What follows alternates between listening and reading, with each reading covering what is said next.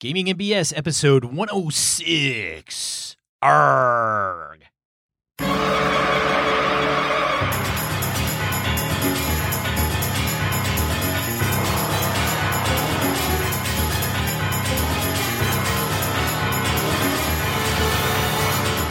Welcome to Gaming and BS, episode 106, mateys. I'm one of your hosts, Sean. Just one talk like a pirate day, and the whole show went to hell.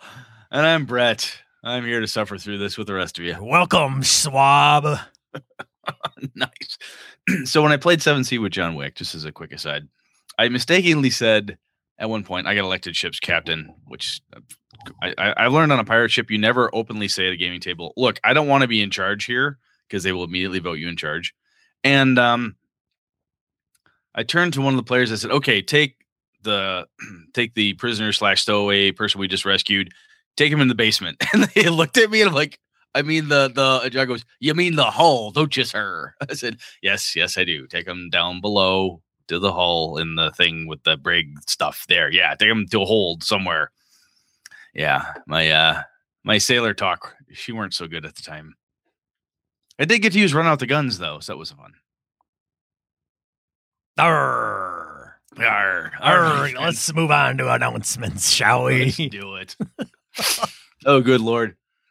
So evercon.org, we've got some events starting to populate. We've got some of our special guest stuff showing up there, the stuff with Ken Hite and folks like that starting to pop up there.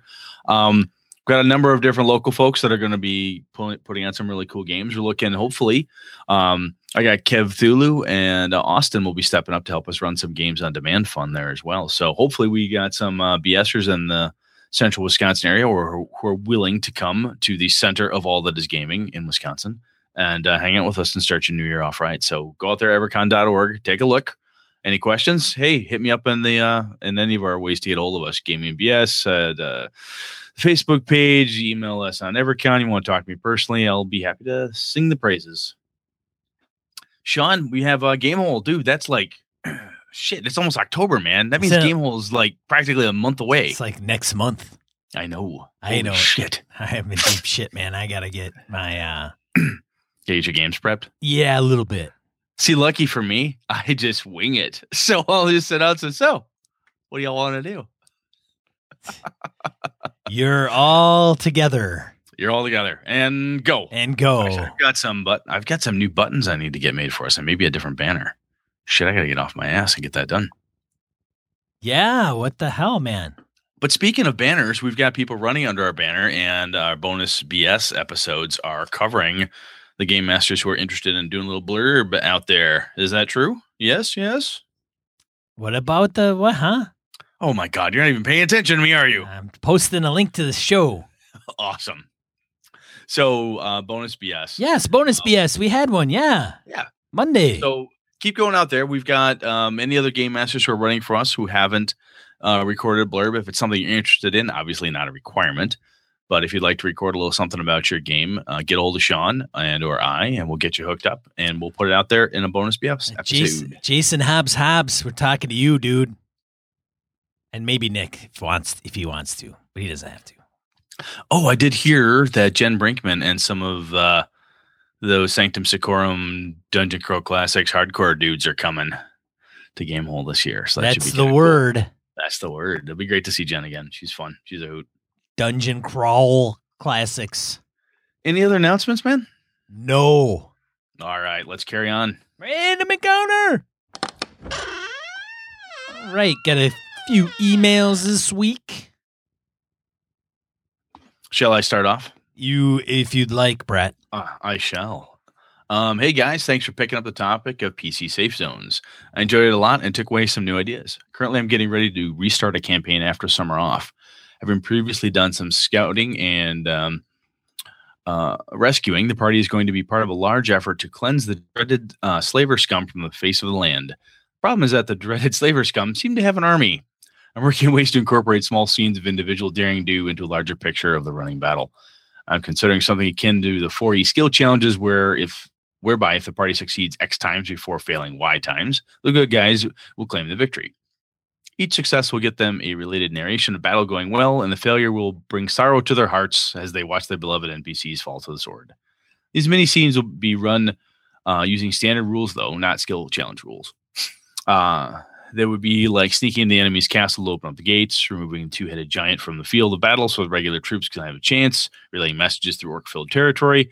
While I have bits and pieces of the concept starting to congeal, I'd love to hear any BS might have to contribute to the topic. Closing the circle, so to speak, I should mention that the party is doing all this to preserve their abode and the village where it lies. Failure could be a disaster. Cheers, says Edwin. So that's pretty cool. I like that idea. Yeah. Kind of a large running battle and then different ways to narrate it without going into excruciating like Warhammer Fantasy Battle detail of die rolling and so on. Interesting. All right, the noodle on this one. Yeah, I would. I would. Edwin. Ed. Mr. E.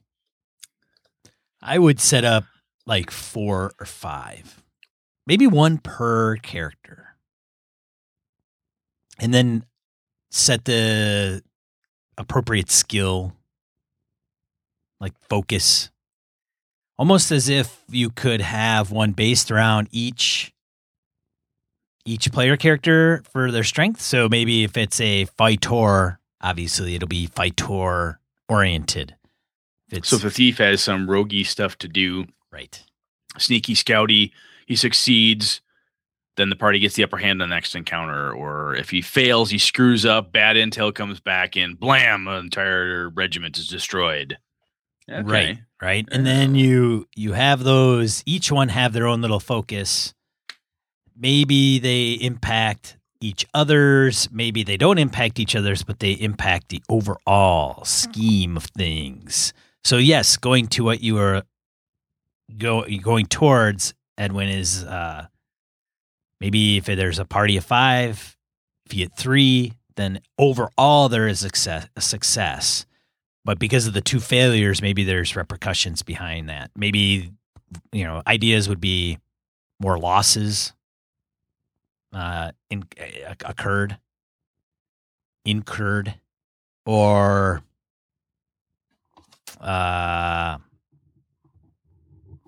maybe more casualties. Yeah. What else? I mean, maybe you lose a front. Yeah, I mean, there's battles like that are crazy because you can. There's so many different things you can win, lose. I mean, you can take a hill, lose the hill. The keep can collapse. You can have a crazy one-on-one battle with your party versus the massive 2-headed giant, and doing that raises the morale, and they win a decisive victory and they're able to crush forward and do something amazing. So interesting. Okay. I have to think about this one a little bit more. I've done a behind the enemy lines thing before where next thing you know, the party ended up behind this horrible undead army, and they end up having to go sneak their way behind the lines and find the solution to the problem. And sneaking through enemy territory is a lot different than a large pitched army battle type of thing. So this is interesting. Yeah. This is interesting. Yeah. I don't recall the last time I've done something like this. It's been a while. Good stuff. You have to let us know how it goes, Ed. Yes, absolutely. And if anybody else out there has an idea or if they've done something like this before, hey, man, pitch in. Get on that G Plus community or write us and let us know how you've done it. And we will share your wisdom. Over to you, sir. Michael Drescher emails us. Don't do the whole song. Don't do the whole thing like that. Brett, you mentioned those damned encumbrance rules. As I've mentioned prior, I've been working on homebrew rules, ye matey, for D&D to make such overlooked rules. All right, fine. Encumbrance. As I mentioned prior, I've been working on homebrew rules for D&D to make such overlooked rules, encumbrance, carrying capacity, exhaustion, etc. And I have some updates that you might want to incorporate into your game. My group is currently adoring the encumbrance by way of Shadow of the Demon Lord. It's quick and easy to manage. Characters can carry a number of items equal to their strength score and up to a maximum of twice their strength score with disadvantage on strength and dexterity rolls, and their speed is halved. All items, armor, weapons, gear, no matter how small, are an item slot in our world, as well as every 50 coins. This has led to using the vehicles and draft animals and the importance of safe houses. I'm still working on making water and rations matter that isn't intrusively difficult to implement. Considering under the D&D exhaustion rules, PCs have to drink more than water skins full of water a day per character. Tedious. I'm thinking of using the Dungeon World or Torchbearer approach, but only time will tell. All that said, I applaud the use of bad reputations to attack the PC safe house. I've always believed that the character's actions should affect the world around them, and it has led to deep, immersive, communal storytelling and role-playing. Example, the party pissed off the cult of Tenebris and went to seek refuge in the elven city in the woods. This is the only settlement of the elves.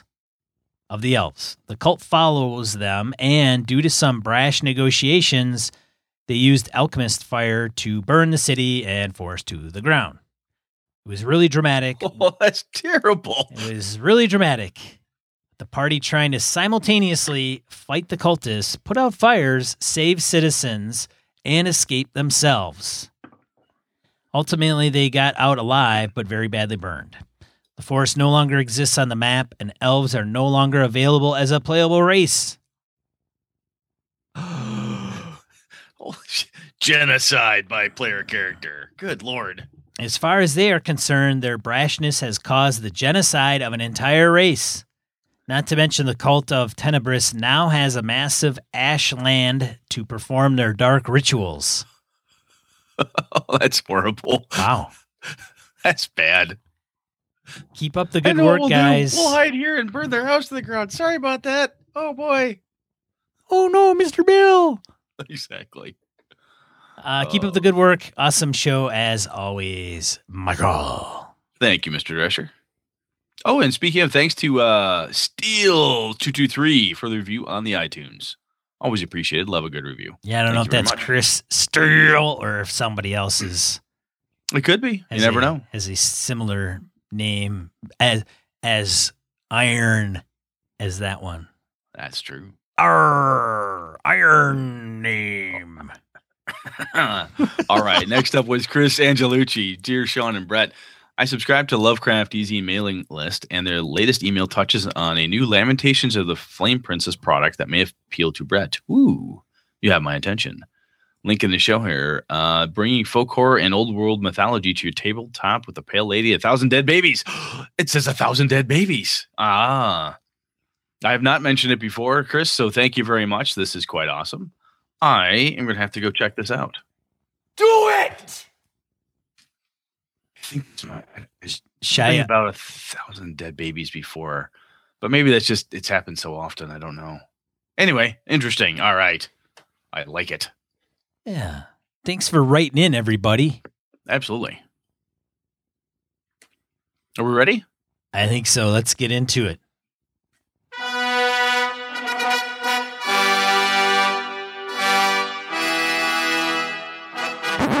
What's going on this week, Brett? So, Kev Lovecraft had a little post on his Google Plus stream about magic items and PTs. Yes. Our listeners obviously have some of the best ideas and topics that we steal from and claim them as our own. No, clearly I want to give credit where credit's due.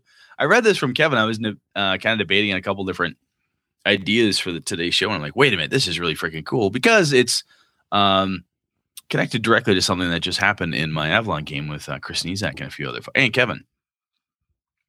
As well as Tom Flanagan and Emily. I'm waiting for the live action movie for that.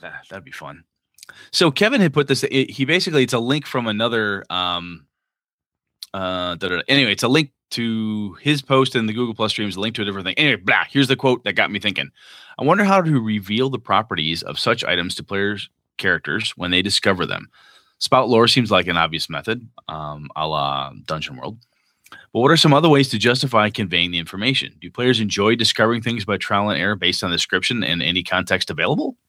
Talking about magic items, special items, those types of things.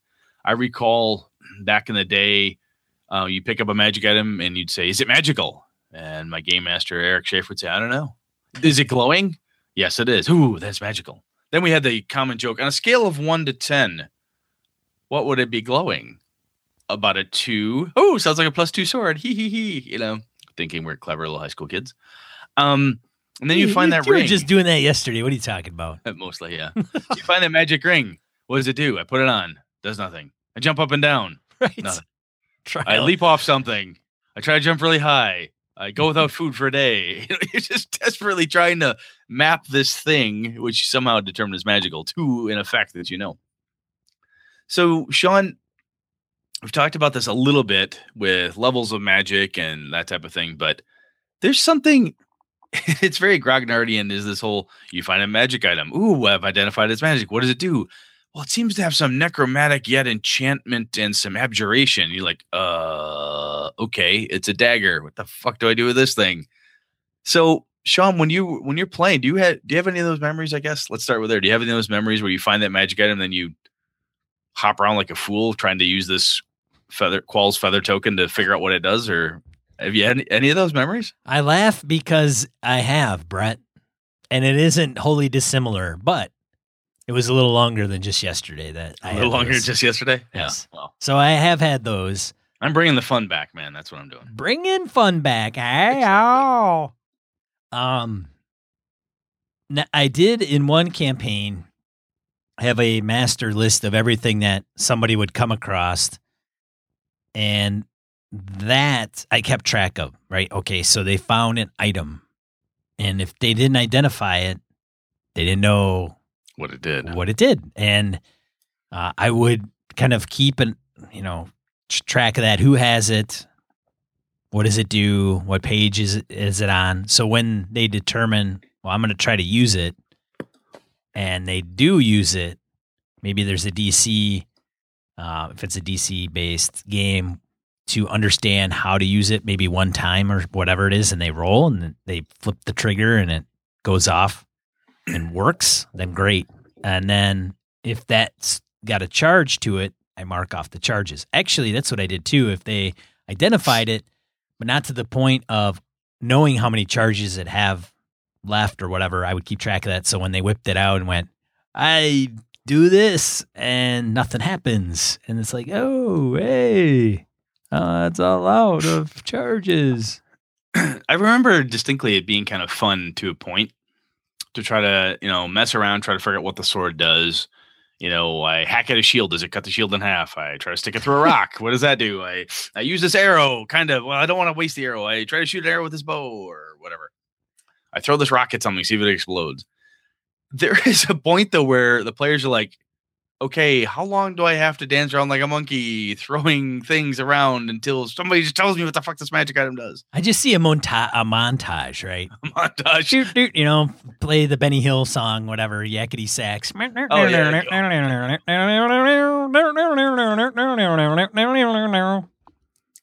And I'm sure there's a listener out there goes, who? What? What's a Benny Hill? Nice. Anyway. Yakety sax. Exactly. Google it. So when you're playing now, Sean, when you're running or playing, do you like... So let's take it from a game master perspective. When players find magic items, I mean, there's mechanical stuff. There's identify spells. There's detect magic and so forth. And there's the, hey, I'll just pick up the sword and wander around and hit stuff with it and say, hey, by the way, this is that sword I picked up that detected magic, Sean. Tell me how much damage I'm doing. Tell me if I get any bonuses on this. Well, there's only a couple. There's like one huge major thing wrong with that whole scenario. Yeah. I don't. Sean giving out magic items. I don't give players right. magic items, man. You're right. So let's say, were you to do such a crazy thing? Oh, that does sound crazy. It does sound crazy. GMs give out magic items? That's nuts. I don't know what that's about. It should be something to strive for. Because if you give it to them, then shit, like stuff's over with then. Exactly. All right. Hypothetically, I got it. Hypothetically speaking, do you make your players kind of use the mechanics where they can, and then after that, it's just kind of screw around until they figure it out? Or, I mean, is that I think there's two camps that I can appreciate. One is you just tell them what the hell it is and what it does. After they either spend identify or whatever it is it takes to figure it out. But they've got to do something. There's no, I pick it up. What is it? Oh, that's a wand of wonder. You expect them to expend some sort of a spell resource or something to gain knowledge. Arcana check. Okay. All right. They got to do something. Not just going to tell them. It's not picking up a sword. All right. Well, it's not as intuitive as picking up a tool that is, this is a hammer or this is a screwdriver. This screws in. Got it. Right? So if they pick up a rod, staff, or wand, that's what it is, but could be anything. Could be a stick. That's true. I remember I was at Gen Con ages back. I was at a seminar Eric Wujcik gave. Guy wrote TMNT and Other Strangeness and the Amber Dice List and so on. And he was talking about a D&D game that he had run forever, and the players had encountered a gun. And he described the gun as a series of like one long cylinder with another kind of a cylinder-like handle and another series of cylinders with some sort of a protrusion. And the way he described it, oh yeah, that is a gun. But he kind of went out of his way to never tell them exactly what it was because they wouldn't know what a gun was. Ha ha ha. So right. I'm gonna obfuscate this. But there is, I honestly, so from my perspective as a game master, I have done the thing like, look, you find, depending on the pace of the game, how things are rolling, I rarely, if ever, tell the players, you pick it, it's a +1 sword. Oh, that's a ring of feather falling. It may have an inscription or may have a thing to it, but I don't recall the last time I didn't make them spend some sort of a resource, either time, effort, skill checks, spells, something to figure it out. Even if I didn't have a very clear-cut mechanic, or if the identify spell for the game system was a little vague, I still made them do something to figure it out. I never just gave it to them. Yeah, I think that is similar. I don't think I've ever given it to somebody and then back in the day, maybe. Oh, here, you want a magic missiles, 20 charges, have fun. Exactly. Usually it's some kind of identify. They got to do some research. And then, if it's even when we did, what is it? The Lost Shrine of Tomashan, which is, I think there's a minor artifact in, if I'm not mistaken. Okay. Hey, spoilers. Spoilers. Oh, crap. Oh man, I just got that. We're just going through like half of it. Great, there's an artifact in it. Wah, wah. Even then, I think we wrote down all the powers. Like, okay, this is what it does. Okay, and then just started writing them down in a list. I would never do that now. Remember artifacts in First Ed? Total aside here. In First Ed, D&D, and the Monster Manual had blanks. All your artifacts had blanks. They could do different things. It depended on what you wanted them to do as a game master. After that second edition and so forth, it was set like the Hand of Vecna does this, the Eye of Vecna does this, or the Rod of Lordly Might does this. But First Ed in the back of the old DMG, it would have it and it would say blank, blank, blank, blank, blank. And then there's a list of things you could choose from, but it was always a little bit different. Everybody's artifact could have a little different flavor. I think a lot of that was just, there needs to be more danger in that stuff. Well, you talk about this before is the wonderment or the, oh my God, this is really cool. Yeah, it's cool until you blow your face off. Exactly. There's a level of tediousness though that can come from letting the players dick around and try to figure it out and jump up and down and do this and do that. And you can kind of feel it when the rest of the group's like, come on, Jesus, Brett, stop doing that. Just put use the hammer in combat. See what it does. I don't want to be a backbiting hammer. I don't want to be cursed. Yeah. Which is always fun. So I think there could be some bookkeeping involved. If you don't have a mage, you don't have a cleric, you don't have any spellcaster or a bard who knows shit about this particular blade, and you're using it in combat, and the game master says, okay, how much damage did you do? If I want to be super secret, you roll your D8, add your strength, and say, hey, look, I got 15 points of damage. Okay, good. And I write down 20. I just don't tell him I wrote down 20 because it's a really cool +5 blade. I just don't tell him that. Well, that's bookkeeping on my side. Yeah. That's why it's kind of like, I don't want to do that crap. So just here, you metagame it. Here, it's got 20 charges, it's +2 or whatever it is. All right, fine, cool. The cool, I think you need to do something to make people get. This is where we've talked about this before. We had our Bard episode back in the day when Phil and Chris challenged us on the Bards. And if you don't remember what episode that is, you start at 1, you work your way forward, so you can fully appreciate and understand the Bard episode. But the spout lore concept that Kevin's post alluded to is straight out of Dungeon World. I apologize, I can't remember where exactly Kevin had copied the post from us. I figured that out. I'll post it. Anyhow, the spout lore concept, Dungeon World, is you can say a thing that's essentially true, right? Oh, this sword was from the Dwarven King Kragnor, from the Great Iron Mountains. Oh, okay. It allows you to take and add something interesting to the weapon or to the artifact or whatever it happens to be. And I think the cool part for me when people do the when they're expending the information, they're like researching the blade or doing something, and I say, well, this sword, I don't lead. Well, it's a +1 sword, and it was once held by the Prince of Thune and from the county of Trent or whatever. I don't do that. I lead with some of the backstory first. I lead with some of the coolness up front. So if it was a blade that was held by the Prince of Thune, and that's a thing that people, Thune, that's a principality that's long been abandoned. That was, the great traders from Thune or whatever the case is. Yes, it was held by the Prince of Thune during the battle in the county of Trent. Oh my gosh, this sounds amazing. And suddenly that +1 sword is a really cool thing because it has provenance, it has history, it has something to tie it to the world. Dungeon Crawl Classics talks about this a little bit, right? Your magic items shouldn't just be run-of-the-mill. They should have a connection to something. Even something as quote-unquote paltry as a +1 weapon in a D&D, adding that flavor to it makes it cool. So what I've often done with my bards, especially to give flavor to them when they're trying to do a lore spouting, digging into it, or even a mage, someone who does an arcana check, and they do some kind of a resource spend, arcana check, magic or whatever it is. Say they don't roll so well, say they don't quite get it all. I always give them something like that to make it seem like a really cool thing. I think that's fun. You're nodding. You like that? Yeah, man. That's good stuff. So I think where it kind of breaks, though, is when you have what the old schoolers used to call the Monty Hall campaign, where it's just too much stuff. Where you had like bushel baskets full of, +1 broadswords or whatever your problem was. Sometimes having in a high magic game where, +1 weapons, whatever, you just don't care about those. I remember playing like that back in high school and even early college.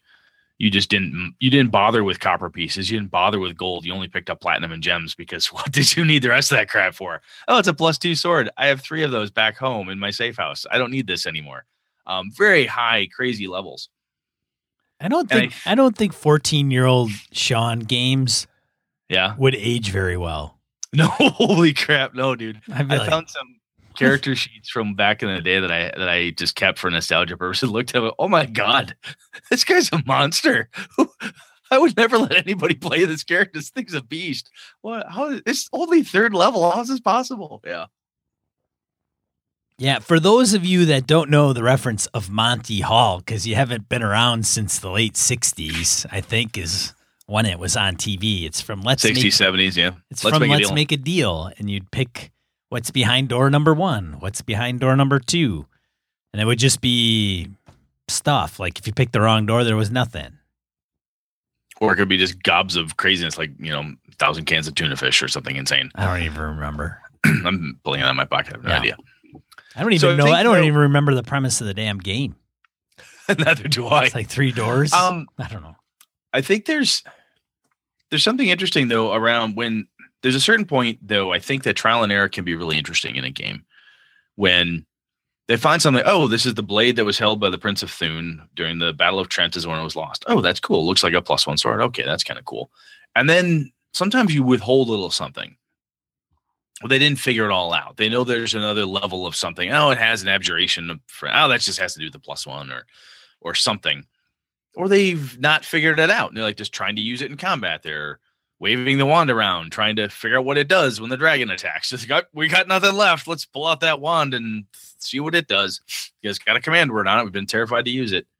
There's something really, it's kind of it's very old school OSR grognardy, but there's something that can be really fun depending on the game you're playing to have that trial and error just based on different descriptions and thoughts. Like, I really think this is a wand of magic missiles. I just don't want to use it quite yet because I'm not sure.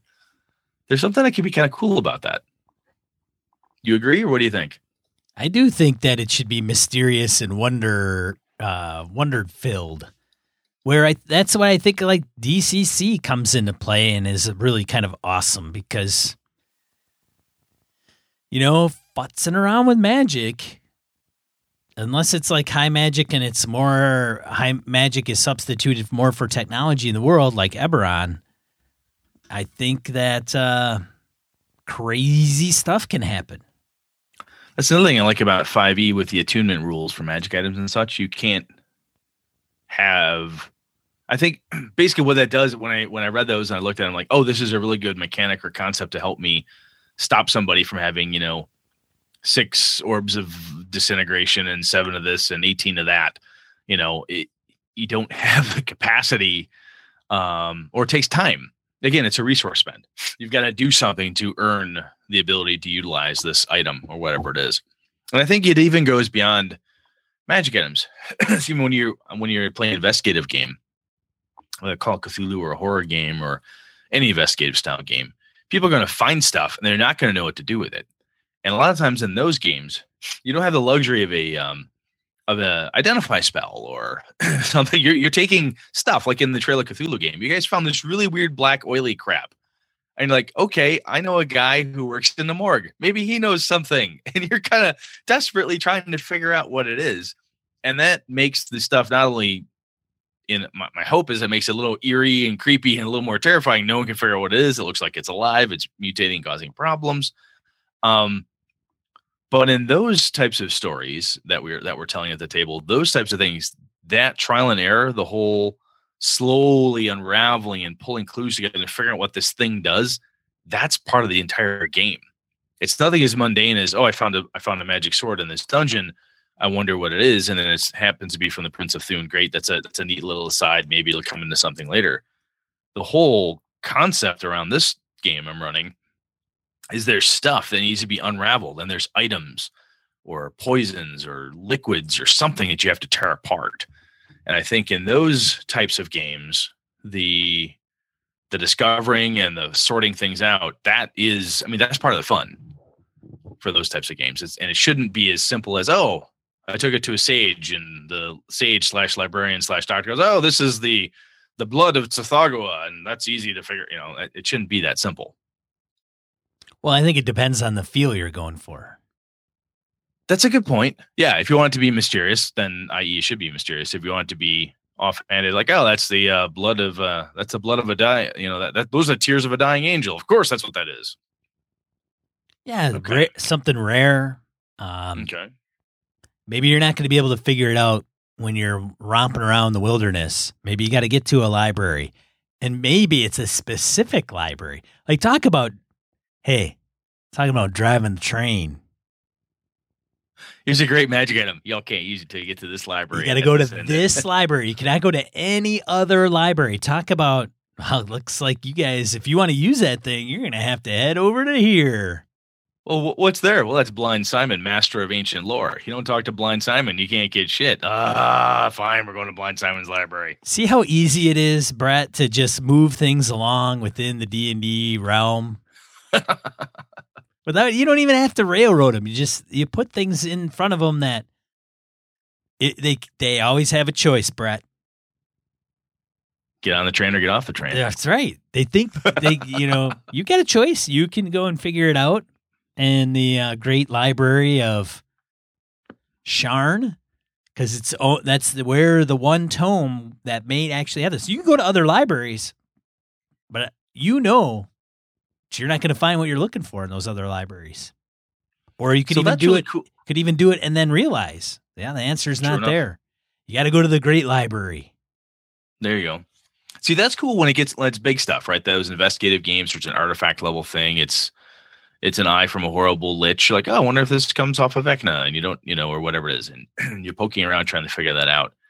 I think though you can still have some of that fun with the minor items, the smaller spells or weird things in a Call of Cthulhu style game where you feel like, oh, this looks like a ritualistic dagger. Whether it's magical or not, like, okay, at least I know what it's used for. It's used for ritualistically, slaying goats and, parting their entrails for some weird scrying thing based on what this cult is doing. Okay, maybe we'll hang on to that. Might be handy later on, or whatever the case is. I think even if you don't do the whole, this item is big, you need to go to a specific library in Sharn. You need to do something quest worthy to uncover what this is, which is a great, or I should say, almost a classic kickstart to a campaign or a next phase of a story.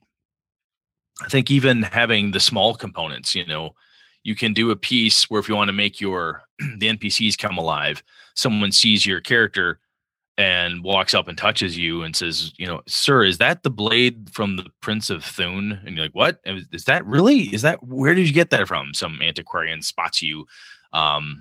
More flavor to the setting, more flavor to the story. I think it can be really cool.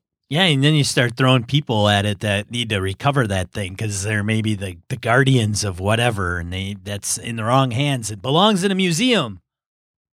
Exactly. God damn it, it belongs in a museum. So do you. Indiana Jones quote. Spoiler. Anyhow, where the hell am I going with this? So I like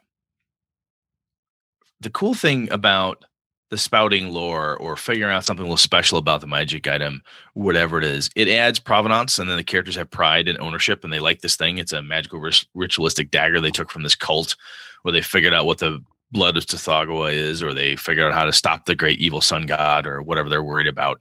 Some of those extra bits and pieces, the blade from the Prince of Thune, it's not that big a deal. It was just a throw off. But if the player grabs onto that, says, you know what? My character's from the county of Trent, and I think I would know a little bit about this. And he pokes you, and he says, hey, what about this? Angela says, yeah, that's right. My family was involved in that war too. And next thing you know, Sean and Angela are talking about, hey, what do we do? How do we do this? And by picking up those pieces, if the players have found something that's interesting, you can build a campaign or a side quest or a mini story all around this silly little castaway idea you had for the broadsword of the Prince of Thune. It's only a +1 weapon as far in D&D parlance, but it suddenly becomes this really cool thing and a tie to something. And maybe it has to do with the fact that without the blade, the prince could never attain the throne because it's required for some crazy ritual or whatever. You had none of these ideas beforehand, but the players are feeding you all this great stuff.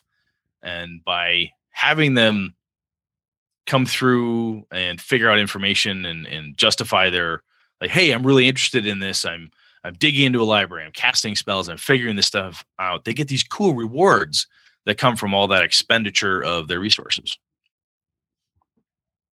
But Sean doesn't give away magic items, so this is all hypothetical. That's right. In Brett's game, if you want to have fun in Brett's game, Snooze Fest. Nice. Obviously, it takes place with some guy in the Prince of Thune. Maybe it does. Or Thune is a theme here. Could be. Yeah. Do you so when you run I should say, let's look at it from a player's perspective. Do you like having to mess around and figure out what all the magic items are, or do you just prefer the, hey, can I just roll and identify here and give me the goddamn answer? Oh man. I'm torn on that sometimes. I really am. There's times where most of the times I just err on the side of, here it is. This is what it does. Look it up in the PHB. Congratulations. It's just as easier to manage. Most players are going to want to use it. I think it just comes in from the days when growing up was just, we knew what it was. Although, as a player though, that's a game master perspective. If you're playing in my D&D game, how do you want me to just give you that stuff after a simple identify spell, or do you want to jump off rocks and try to punch trees with this ring and hope it's a ring of the ram or something? I don't even know if I'd play that out unless I was really like bored. Yeah, if I was bored and just, I don't know, had a lot of coffee one night before I wanted to play and wanted to find out what silliness you would come up with to figure out what this thing does. To see how it would work. Maybe, I don't know. But otherwise, there's always kind of a campaign that I have in mind where I would like to get nice and dirty and gritty, like encumbrance kind of matters because you're going to run into those issues, right? It becomes a story plot device. Or with the magic item, it's, again, you can figure it out and you can try, or it may blow up in your face. Or you think it may blow up in your face because you had that happen once before, and that's why your character doesn't have a nose. Or going to the Great Library because that's the place they need to go to actually find out what the thing is. So it can be driven, just like in a lot of things in D&D. I think we hand wave a lot of stuff that you can actually drive Story. Yeah. Yeah.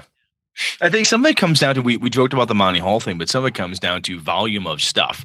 One of the reasons why I'll pick on the Trail of Cthulhu game that Sean and I'm running for Sean and the guys. The reason why a couple different bits and pieces in there are very interesting, or you want to find out more about this crazy black oil or what's going on with these crows and these feathers, you want to do that. There's not a massive influx of magic or insanity. It's a very small niche within the world that you're operating in. There's a finite, it feels very finite. At least I'm trying to make it feel that way. If you're playing a old school Forgotten Realms, or as we were joked with the Monty Hall stuff, where if you do find through a dungeon, you find 10 +1 swords, 6 +2 swords, and you're throwing +1 swords over your shoulder to pick up the +3. When it gets to that point, players, I think, excuse me, I at least as a player start like, okay, what is this? Just tell me. There's so much magic. And you almost feel like, look, we're surrounded by this. The world is built this way. Some of that, it's not even the wonder is gone per se, but I don't want to have to, every time I find a wheelbarrow full of magic weapons, I don't have to go to every fucking library in the center of Sharn to figure out what all this wheelbarrow full of goodies does. Now again, if you're running that kind of high level magic, then chances are your mages and other people have ways to figure that out for you. But even so, I think that's where players and game masters start to lose the desire to let people figure things out when there's just too much. If there's too much stuff, too many magic items, too much power just kind of laying around in the Goblin Horde or whatever it is, when there's so much of it, it becomes boring to try to figure out every little bit and piece. You just want to roll a couple dice and that's what we tell you. Yeah, no, sure, absolutely. I think that's a method. Or an approach. Okay, what would you do? What, handling magic items? No, I'm just saying, do you disagree? Is that a bad idea? Where I guess I'm just saying that when it's a lot, when there's tons and tons of stuff, yeah, it just feels like it's so much like, look, it's a +1 sword, look, it's a +2 dagger, look, it's a Rod of Lordly Might, just fucking move on. It feels like it's just kind of a cast, like you're just kind of chucking stuff. Yeah, I don't want to play in that game. That's not a game. Neither do I. I don't really want to run that game either. It's just not. It's not my. Like, again, I'm not like, it doesn't age well. I'm not 14. That's true. The goofiness that was what made it fun. I just don't think that I would want to run that game anymore. I don't know why. I don't know. It's just, if you got a magic item, it's going to be unique. I mean, right now I'm like 9th level. I think Doc's given me like maybe 3. And you appreciate the hell out of them because you don't have that many. Yeah, I do. Even though they're kind of a more curse than benefit. I mean, there's benefits to it, but it's like, I'm casting Fireball and now my character is afraid of fire. Like, lovely. That's great. But I can cast Cone of Cold. Oh, so I got that going for me. Which, yeah, well, right, yeah. Well, I'll tell you what, though. I mean, the other piece here that this kind of hit me, I think, is we touched on the bards, right? So one of the things that is kind of cool is that now in First Ed, there were no secondary skills really. There was no history knowledge, but you got that in the God, I think in the Dungeoneers Survival Guide, Wilderness Survival Guide, that type of stuff has started to creep in there, and in second edition had more and more. But now we have things like Spout Lore from Dungeon World. We have Arcana and other cool things. Pathfinder's got tons of skills. A lot of them really good games out there have some really, really good skills and so on.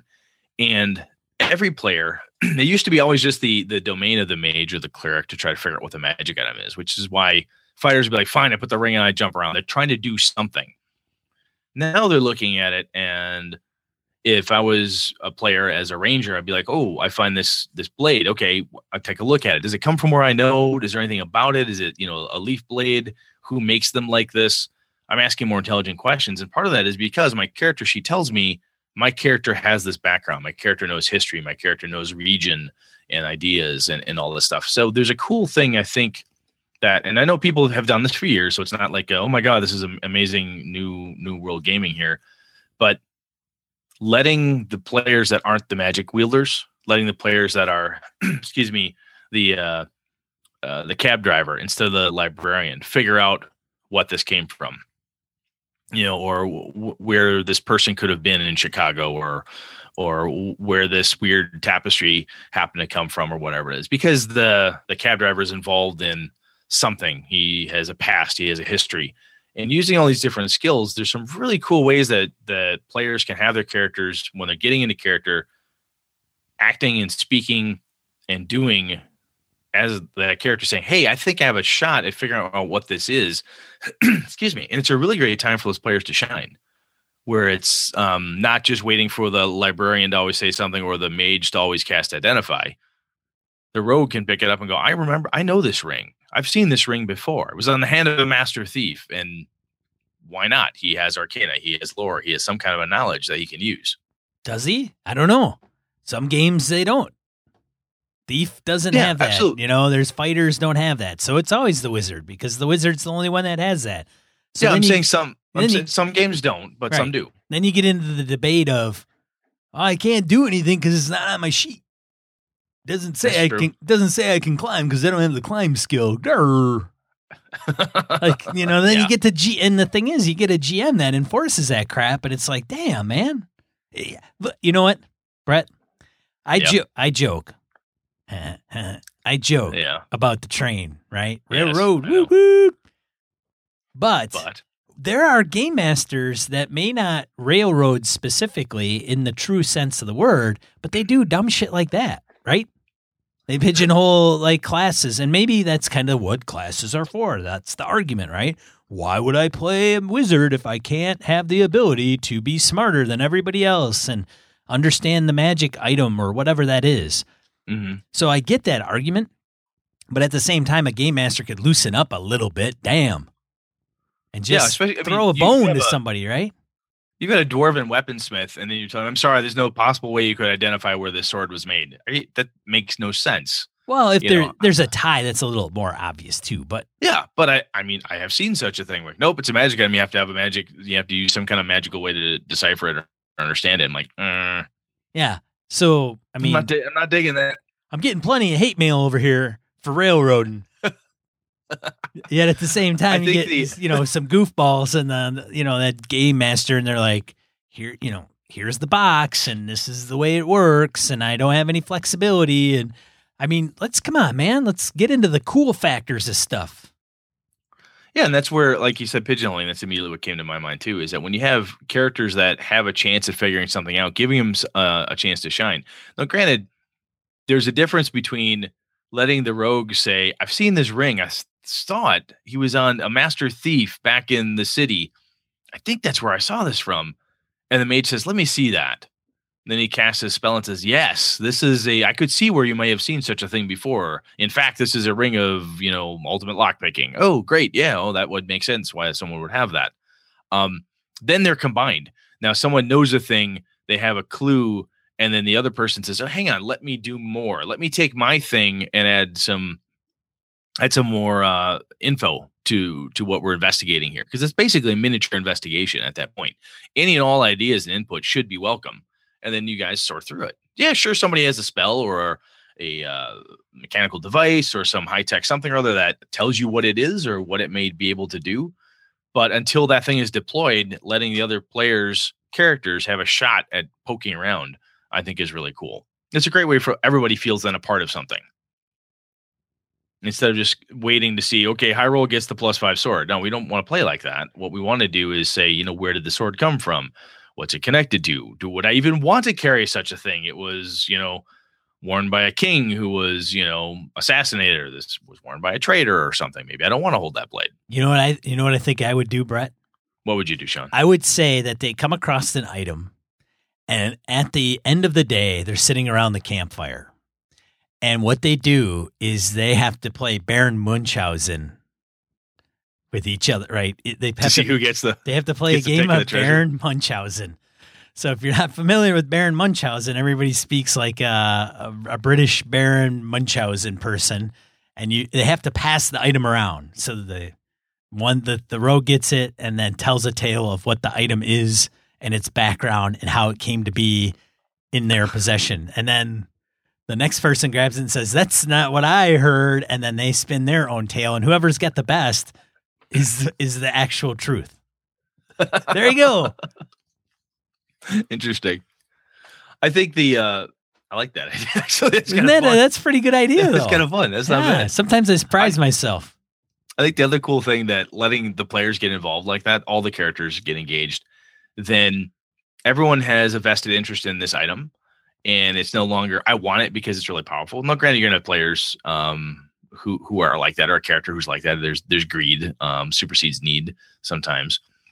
But by not just the bard saying, well, I spout lore, or, having the fighter say something, or the ranger, or the druid, or whomever, giving information about it, then everybody knows a little bit of something. Everyone has a piece of this really cool find that you have. Now, granted, if you've got wheelbarrows worth of it, seems excessive, but the way more game masters I talk to, the men and the women that are doing it, they're running it more like you and I are. And when they find this stuff, when people come in, they spout some lore about this really cool thing, and the thief says a thing, then the cleric backs him up, and the wizard says, "Let me see that," and finally casts Identify on it.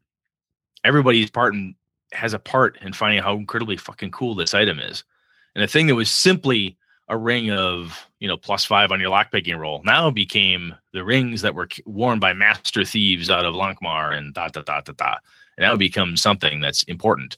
And it's very clearly you would hand this to the thief and say, yes, you should have this thing, or whatever it is. So I think there's a lot of cool to that. I think there's something to be said about predicting players and player characters' motivations when you play and you're a game master. So when you get the dickhead who's going to play greed, yeah, you just make an item where it's like one must be of pure of heart and not greedy, and those that are contrary to that and seek greed has a special effect on them. Well, that was the old alignment based magic items, right? Sure. Yeah. Yeah. Sorry, it's lawful good. You're chaotic evil. Pick it up, blow your arm off. Right. Type of thing. Not good. Cool. Anyway, that's what I had, man. I just want to kind of talk through that a little bit. I figured you kind of did it the way I did it, but I was just curious. And I'm also curious, as always, what the listeners have to say too, because we touched on a bunch of different bits and pieces with characters doing different things, thrown in part and parcel here. There's still some fun in figuring out what the thing is. And I think sometimes rushing to the end isn't necessarily a good idea. Kind of like we talked a little bit with the jailbreak, starting imprisoned again. Don't remember what episode it is. Start at 1, work forward. There's some cool stuff in working through that piece of the adventure, identifying the thing, investigating the icky black oil that seems to be corrupting people, as opposed to somebody just going, "Oh, that's this." There's something really cool about that. So anyway, if you got better ideas or anything like that, let us know. All right, let's get into die roll. 2 to 4 miscellaneous points of gaming and geekery you want to bring your attention. Brett's got 3. I've got 3. Got a couple from the listeners. Brett. Yes. So I've heard about this before, and so I saw this. I'm like, oh yeah, that's right. And it always it's creepy, but there's always something gameable, right? So basically, there are over 200 bodies on Mount Everest, and they're used as landmarks. What? It's there's there's tons of over 200 people have died in their attempt, and depending where you're at, there's like the body of Green Boots. It's an Indian climber who died in 1996, was believed to be a certain person. Lies near a cave that all climbers must pass away at the peak. Serves as a waypoint marker that climbers use to gauge how near they are to the summit. So you take that idea and move it into something, expand it. We're talking a little bit of D&D here as our want, and you say, what would dwarven miners do? Or elves, something that lasts that long.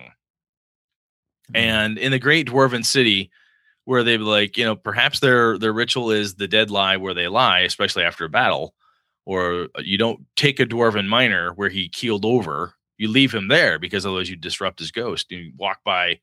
That's where Iron Boots died, pulling the last gem out of this part of the mine, and you just keep going. When you see Iron Boots' corpse or his bones or what's left of his iron boots, you're only a quarter mile from the entrance.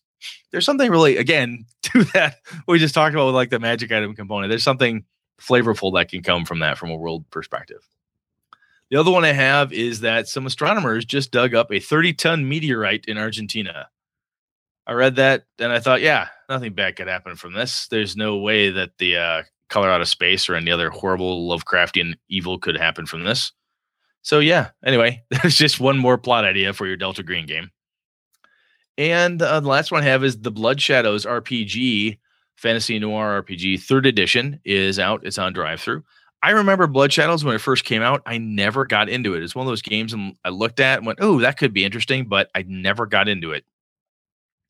And it's only $14.95, $15. That's not a bad price. I might have to pick that up. But anyway, I know that there are some gamers out there who have played this type of thing, so I want to call it out. Sean, back to you, sir. All right. First one, Mage Crammer. It's a new Mage Crammer? Mage Crammer. Okay. Is a new and exciting role-playing game from Druids of the Shore. Not Wizards of the Coast. Druids of the Shore. Druids of the Shore. That fuses the genre of fantasy and science fiction into a new kind of play experience unlike anything else you've ever seen since 1989. This looks a lot. Yeah, basically this is it's like Spelljammer. Yeah, it's a weird hack of Spelljammer. Yeah. Check it out. Interesting. It's making its rounds. I see that. 10 lessons from real-life revolutions that fictional dystopias ignore. That's on IO9. Good gaming stuff there that you may want to check out. Oh, yeah. Those guys, that website's always got some cool stuff. My last one, conceptships.blogspot.com to get your spaceship fix. So if you're running like Traveler, some other science fiction game, and you need some ideas on ships or ship art, check out that link in the show notes. There's some cool ones there. That is some nice looking stuff. Yeah. And we had a couple from our listeners. Joseph Fitz pointed us about some Ewoks for D&D 5e. Link in the show notes. Oh, is that a character race? Yeah, looks like it. Looks like it. D&D 5e. Wait a minute. Oh, yeah. Ewoks for D&D? Yeah, looks like it. Little Ewoks for D&D. Anyway, take a look at that. They're Ewoks, man. I just figured our little Ewok Wayne, he's been kind of pissing and moaning because we stopped playing Star Wars. He's a little cranky about that. But now we might actually be able to get him to play some D&D because he can play an Ewok. I think Wayne's recovering. I think he's been recovering? He's been recovering his he's going through 12 steps. There you go. Yeah. He's just down to drink. He's just back. He's just down to drinking now. He quit. He quit everything else. Yeah, he gave up the blow and meth. Exactly. I'll do it. Jim Fitzpatrick also pointed us to 6 tips for side quest design. Some pretty cool stuff. And I sense a show topic in the making. Probably catch that up in about episode 108 or so. So yeah, that's something coming. But yeah, thank you to Joseph Fitz, Jim Patrick, and again, thank you to Kevin Lovecraft for calling my attention to this idea about magic item discovery and properties and so forth. So yeah, there we go. Anything else, Sean? No, but The sponsor for the show, GameholeCon.com. Check it out. Gaming convention coming to November. If you haven't heard from episode whatever to now. Like episode 1 till now. I think we talk about this every year. Yeah, make sure you go to GameholeCon.com for more information. It's a gaming convention here in Madison, Wisconsin. We'd love to see you there. Brett and I will be in full force, along with some of our fellow friends and game masters and friends of the show, community members. And if you can't make it, we understand. Just put it on the calendar for next year. And if you can't make it next year, put it on the year for the year after that. If you can't make it there, dude, get it done, man. That's what we're gonna. There you go. Brett just said it. Get it done. Like, well, all right then. Well, there we go. Cool. What are we talking about next week, Brett? Next week we're gonna talk about evil games. Games that curse you? No. About running games when the purpose is being evil or acting evil or that whole I want to run a chaotic evil party type of thing. Oh, God. Talk about that. That's going to be a short show. Oh, it's going to be a short show. Sean's answer is fuck that. Chaotic evil games. Whoever wins the battle between each other wins. Exactly. Anyway, we're going to talk about evil games. We'll try to put a little finer point on it than what we had here. So anyway, cool. That's about it, man. Well, excellent. That's all I have to say for this week. Having said that, I'm one of your hosts, Sean. And I'm Brett. Good night, good game and all. Gaming and BS produced with the help from the following patrons. Christian Sexy Voice Serrano, Kevin Lovecraft, Joe Swick, Brett's Biggest Fan, Steve Day, Jeff Rademacher, Boris DeGarry, Mark Anthony Benedetti, Bruce Cunnington, Eric Jeppesen, Andy Hall, Misdirected Mark Productions, Sean Nicholson, Tim Jensen, Chris Steele, Old School DM, Knights of the Night Crew, Palladian, Jason the Beard Blaylock, Remy Bilodeau, Jason Hobbs, Mirko Froelich, Wayne Lumrunner Humfleet, James Carpio, Not Caprio, Mark Tasaka, Tony Baker, Not So Pure Mongrel, Lord Tentacle, Brett Pazinski, Corey Johnston, Tim Shorts, Eric Tankar, and Brandon Barnes. Consider becoming a patron. For the cost of a coffee shop coffee, you can support the show for an entire month. Whoa.